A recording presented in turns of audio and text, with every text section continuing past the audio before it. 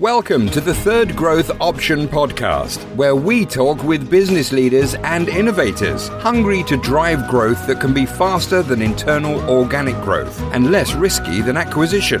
Your moderator is Benau Dunkerspuler, Chief Sherpa and CEO at Realign, who has led private equity-owned distributors through turnarounds and growth. With battle-proven leaders from all frontiers, we want to provoke thinking about business growth beyond conventional wisdom and binary choices.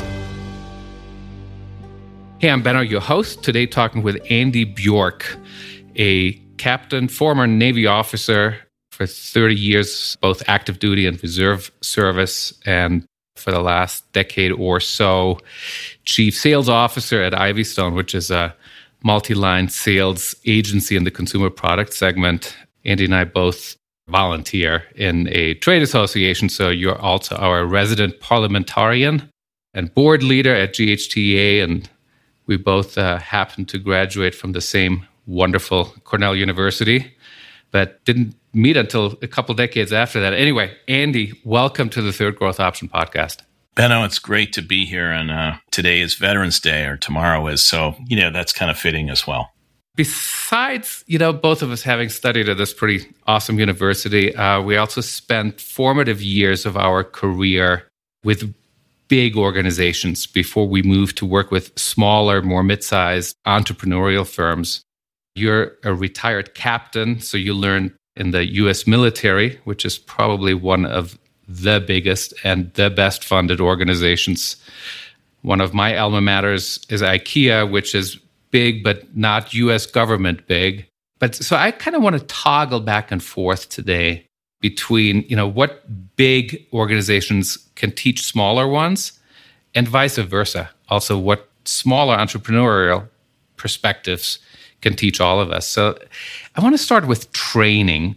You shared a wonderful story the other day where you talked about in the Navy, they let you make scratches in ships, what I called 7 or 8 or 9 figure scratches. Talk a little bit about how in the U.S. military you approached training.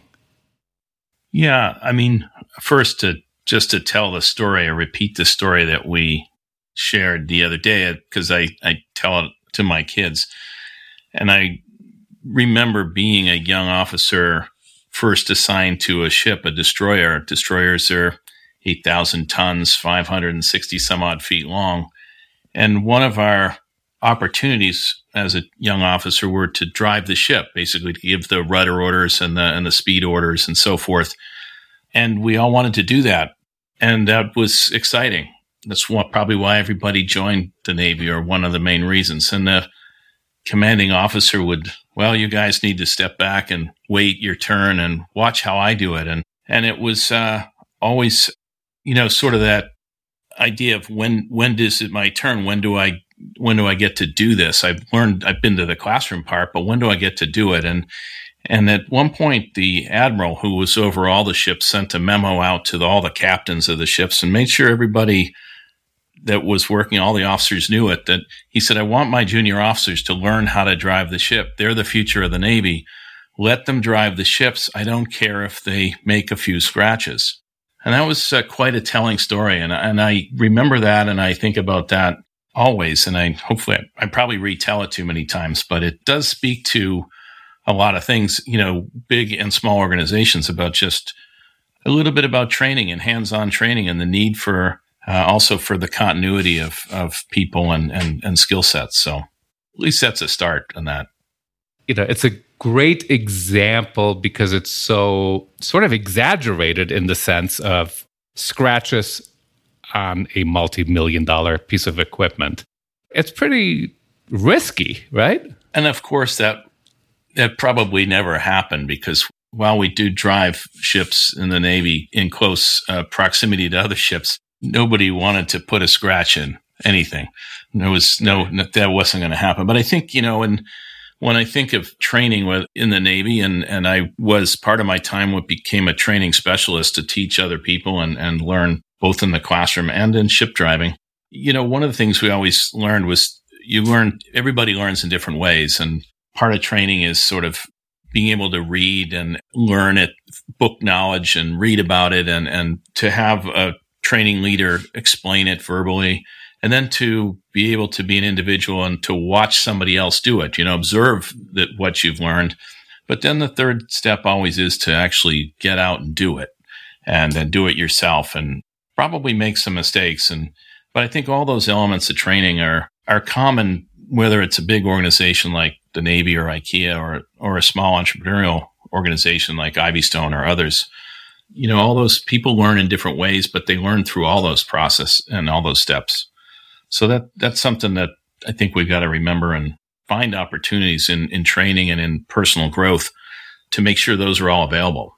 What are some training examples sort of looking that you have seen small organizations use well?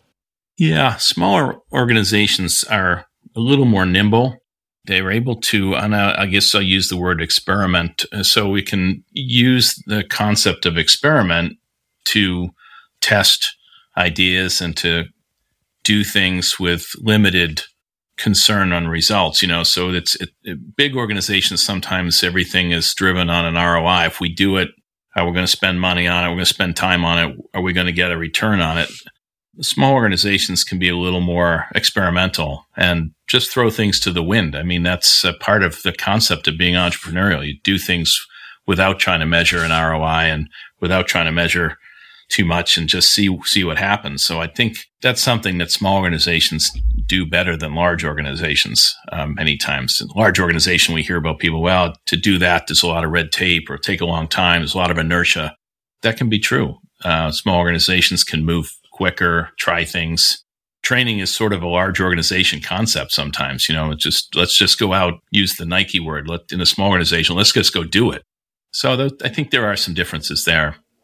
You had a challenge in developing a person that had not been to a certain type of trade show. We were talking about High Point the other day, High Point Furniture Market. Talk me through the way you saw that challenge of having a person sort of work a trade show that had not worked any trade show, or certainly not that trade show before, and how you decided to just let them figure it out. I think you guided them. I think you didn't just give them a kick in the butt. No, I think it's the same. It's bringing to life the same story as going out and denting ships on the high seas. It's at some point, people are trained, they're ready, they've got the skills, they have the talent, they're willing to do it, and then they just need to go do it and have others step back. It's kicking your kids out of the house and letting them fly on their own. And that's true in business too. There are times when you have to have the confidence and the respect to, ask people to go do a job that they're trained and skilled to do. And just, again, to step back and have that confidence that it can be done. It's a hard thing to do, but there's success in that. And there may be failure too, but that's all part of the learning, training, evolution. We will never be 100% ready for anything, right? It'll take us, we'll be dead before we're 100% ready for anything. And I feel like that is one of the things that I love about being an entrepreneur myself and working with other, small, mid-sized companies, that there isn't that sort of stifling fear that can be present in big boardrooms, big, Fortune 50 companies. We just have to put one foot in front of the other and accept that we're human and we're not, sometimes we're going to stumble and we just have to keep going. Thinking of another way to look at it, I know going back to the big organization boardroom or whatever, we would think of planning as being a huge element of leadership, and planning would come in three different buckets. There was sort of traditional planning, you're going to plan your fiscal year, you're going to plan, and it's done with some routine and done well. And then the same organization would then have contingency plans laid out for the what if the economy goes bad? What if we have, a weather crisis or a climate crisis? What if UPS goes on strike? There's all kinds of what if for contingency plans that you can think about ahead of time and develop a plan that sits on the shelf and ready to be pulled off the shelf when and if that situation happens. And then there's a third type of planning, which is crisis planning. And that is, you had no idea that it was going to happen. You couldn't have planned for it. And the crisis happens and you kind of just jump into it and it's very fast. And big organizations sometimes have the luxury of all that planning and contingency planning and so forth. And small organizations don't always do that. They either don't take the time, their day-to-day battle rhythm, to use a military term, their day-to-day cadence moves so quickly that it's not that much time to pause and plan. And yet you kind of do need to think about those things because there's some healthy ideas in planning, at least in some limited capacity, even for small companies. Another way of planning is organization building, which I know when you started with Ivystone, you and Doug, the owner CEO of Ivystone, talked a lot about putting processes in place, org charts, communication structures. Talk a little bit about how you did that, again, coming from a big organization and putting structure and order in place of a smaller organization. Small organizations, very small, can run on a committee style. This people come in a room and talk about, you can imagine that start on a Monday, talk about what we're going to accomplish that week. And on Friday, maybe we gather around a beer in the afternoon and talk about what we accomplished. And, small companies can run with a lot of fun and very healthy on that, kind of way of operating. As the company scales, as it grows, more people are involved, and it gets harder to do that as you even get into the number of, let's say you had 20 people in the company or more, and it's harder to gather in small groups and committee style and be effective. There are some large company organizational tools that start to layer in. It makes sense. One of them is just general organization, sort of divide and conquer. You've set your company up with departments and you break the company back down into smaller groups. Again, using departments somebody's a department leader and there's a team, and then there's an organization structure that connects them all together. Pretty common concept, but one that a lot of smaller companies have to step into in order to grow. And then figuring out the communication across the different departments. How does that work? So that people aren't confusing each other with what the tasking at hand is. So I think there's something there that we, at Ivystone, we evolved that way. I think that was a big step for us and other companies too. It's not unique to anything. We didn't do anything unique. It's just a natural step in the growth evolution is to bring structure and how you're going to communicate weekly, monthly, daily. I remember working with a client several years ago.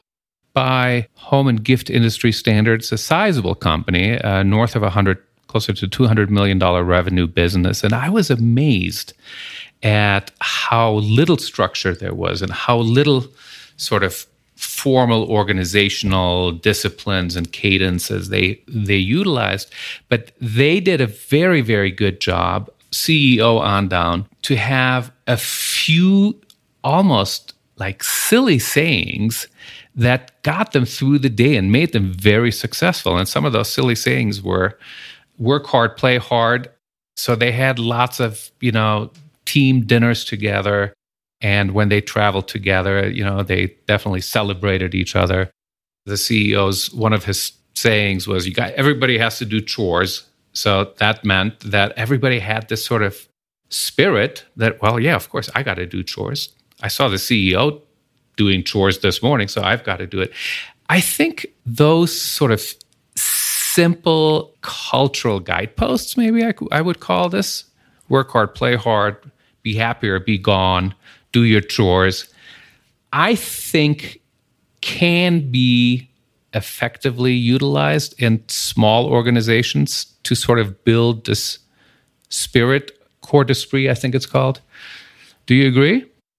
I definitely think that the concept of a company culture, what the company culture is very powerful and very important in the health of a company. I would go and then say that I think the company culture and the company structure are two different things. So, but a company culture and the company structure could be the same, could flow together. If you have a very flat company structure, open door policy, walk into the CEO's office and, talk about the football game on the weekend. This could be a healthy dynamic in that as some company structures and those things go together. But there is some part where they are different. I mean, there are some efficiencies to structure. There's sort of skill sets get siloed and they get organized in different buckets, and people within the company, as the company grows, find their niche or their expertise in certain, again, departments, certain areas. Sales goes into one area and accounting goes somewhere else. And, maybe there's warehouse or operations somewhere else. And doesn't mean, so those two things can be blended so that the structure that separates the efficiencies of skill sets and the leadership of each of those departments can be blended back together in a good company culture and sort of whether it's a fun company culture or very, as you said, parties or events and travel together and things like that. So they definitely work together, but I think they're kind of married at the hip, company culture and company structure. Are there any universal or maybe guiding principles that you took for granted in your early years in the military that you no longer take for granted, having worked in smaller organizations? Was there a universal truth that the entrepreneurial world shattered for you? I think there's an idea in the entrepreneurial world that I'm going to do everything by myself. I'm very, I'm self-structured and I'm kind of self-motivated and I'm going to go out and do stuff and I have my own direction. And I think that's kind of part of the concept and the definition of being entrepreneurial. Military side would say that doesn't play that well unless you're on some kind of solo mission on some in an exotic movie with a SEAL team, and you're all by yourself. Maybe that's entrepreneurial, but most of the military operates in sort of clear direction and guidance, which I still use today, but everybody's getting some kind of direction, and a little bit softer than direction is sort of like tasking, and guidance is a little softer. So more like, well, here are some guardrails, but stay within these guardrails and go do it. So I wouldn't say the entrepreneurial world shattered that, but there's definitely a blend. There's in the entrepreneurial world, there's less direction and more guidance because you got to respect that we're hiring entrepreneurs to be in the front, to be out working with customers, and that's how we see it. And so we don't want to dampen the entrepreneurial spirit by being too directional, if that makes sense. And yet I would say there are always people that show up who want to be entrepreneurs, but then appreciate when somebody's giving them some direction. So I think that, all of us kind of appreciate it. Somebody please tell me what we're doing here. It's funny. I'm listening to you describe, how from a military perspective, you approach training, organizational building. And it takes me back to things that I've learned from mentors, in the early days of my career when I worked for, these bigger companies. I'll give you one example. One, he was executive vice president at the time, and I was a buyer at the time. And he had this saying that, we were in meetings and he would ask questions, try to get input from people. And, half the room would not say anything. And the other half the room would try to say whatever they thought he wanted to hear. And he would get really annoyed. And he would say, guys, ladies and gentlemen, I am not paying you to keep your opinions to yourself. You're getting paid to bring opinions to work. Please share them with us. I mean, that to me is kind of a leadership principle that I think about a lot. And whenever I have, I'm with a client and I see people sort of kowtowing to an authority figure, I bring up that story. I'm like, hey, nobody should kowtow to anybody.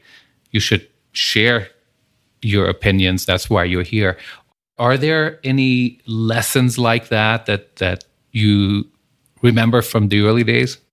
The military side of many people's thought process, and the military hires very young, inexperienced people and shapes them, young men many times, but young women too, when they're 17, 18, 19 years old. And those early informative years, that conversation you just had probably doesn't exist. Young men and young women, I'd like to hear your ideas. They're probably more like the boot camp world that you might see in a movie or things. And that there's a reason for that. But as on the military side, as people grow in their career, their expertise, their opinions, that's true in the military. It's also true in business. So as people develop, all of us develop as individuals, our knowledge base, our personal experience, and that's good leadership, whether it's military or business, to extract that from the people that are working with you, because that's the most valuable part of people.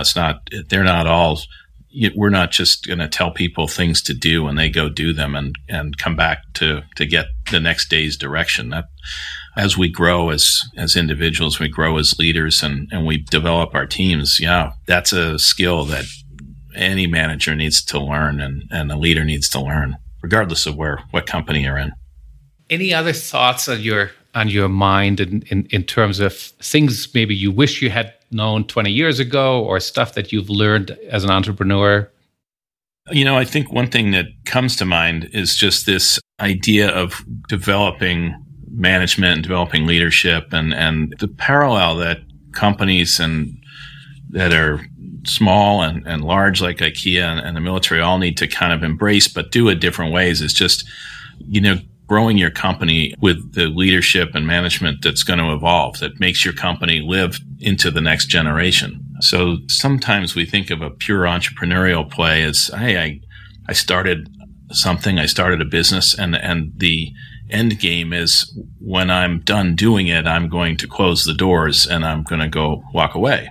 But many times companies grow from entrepreneurial into something beyond, whether that's because there's family beyond or it just grows big enough. I'm not going to walk away from this. This is too good a thing. Had a great idea and I've expanded my great idea and I want to see it go further. And when you start thinking that way, there needs to be people that come behind you to take it to that next step, that next generation and years in the future. And I think this is where things like the military and companies like IKEA that have grown, they start to have systems and process in place to develop people and to do the next thing. And I think that's a key learning and something that we're trying to practice as well, is just train the next group of leaders. And if I'm doing my job well, that's my main priority. Number one is to train the person that's going to come after me to do my job when I'm not here, and probably to do my job while I am here. So I can still be here to advise as I step backwards and they step forwards. It takes a lot of forethought to do that. And the company itself needs to think about that and support that. And I guess I've been lucky, you've been lucky that we've been in environments where that's other people in the company support that and say, yeah, that's the right thing. Let's do that. It's what allows people to drive the ship and make dents and scratches. You called growth a retention strategy the other day. I thought that was interesting. Why did you call growth a retention strategy? Yeah, I did say that. I think, again, IKEA and the Navy have growth built into a large organization of career. There's probably a ladder. I can remember looking at a chart in the Navy and saying, well, here's what my career path looks like in the Navy. Right. I do this, then I do that, then I do this. Maybe there was a overseas tour, there was something. And you probably remember IKEA may have had something similar. You go from a buyer to a merchandise manager, you know it better. Smaller companies don't enunciate the career path that well. It's like, well, we're going to do whatever needs to be done. So as people come into the organization, at some point they're asking themselves, well, I'm ready to do more. I've learned all the skills I need to do this job, and I'm ready to do more. And if the company can't provide an opportunity to do the next thing, people leave. And in some ways they should, if you're a good manager, you're encouraging them to do more. You might even encourage them to leave if your company can't offer that. So I think going back to a good retention strategy, if you want to keep good people, they need to be able to step up in the organization and to do the next thing. So yeah, they're connected there. Retaining people has something to do with growth within the organization. So that they are connected. And I thought of it also in terms of growth being a retention strategy, is that if you bring in good people, they're going to get bored if you're stagnant, if you're not growing, right? And they're going to get excited and engaged if you say, hey, you know what? We're, $10 million business. I think, here's how we can get to $50 million. That engages people. Absolutely. And in a smaller entrepreneurial company or just smaller companies, it doesn't all have to be about title. I think, sometimes a bigger organization has the rungs in the career ladder are sort of as how you move your title and where you move your office. You move from the inner cubicle to the outer wall and then to the corner office. And smaller companies don't have that, but there are other things that you creatively need to think about it that gives growth for those people to stay and feel they're growing within the company. It has to do with responsibilities and project management and maybe people management and maybe even education, giving people the opportunity to continue to expand sharpen their saw in different ways. And those are all ideas around growth, but also that keep people, part of the organization. And, I think they're super important. Can't be overlooked. Andy, if folks wanted to reach out to you one-on-one, where might they find you? Email is probably my best tool. So my email at Ivystone is good. It's just Bjork@ivystone.com. I think I've referred to you and me as being somewhat square pegs and round holes in the gift and home industry because, maybe it's this combination of big company to entrepreneurial sized. I really enjoyed this conversation because I think there's so much that big can learn from small and small can learn from big. And I think what I have learned from small companies is just, I don't know, I think there's real power in combining structure and agility. Thank you so much, Andy. This was a great conversation. Ben, I really enjoyed it myself. I look forward to the next project we do together. Terrific. All right. Hey, if folks wanted to explore other growth topics, you can find me on our website, realignforresults.com, or you can just email me, Benno, Benno, at realignforresults.com. Thanks and keep growing. You can listen to more episodes on Apple, Spotify, or Google. We would love for you to subscribe, rate, and review it. Share it with your friends or colleagues if you enjoyed the content. Always growing.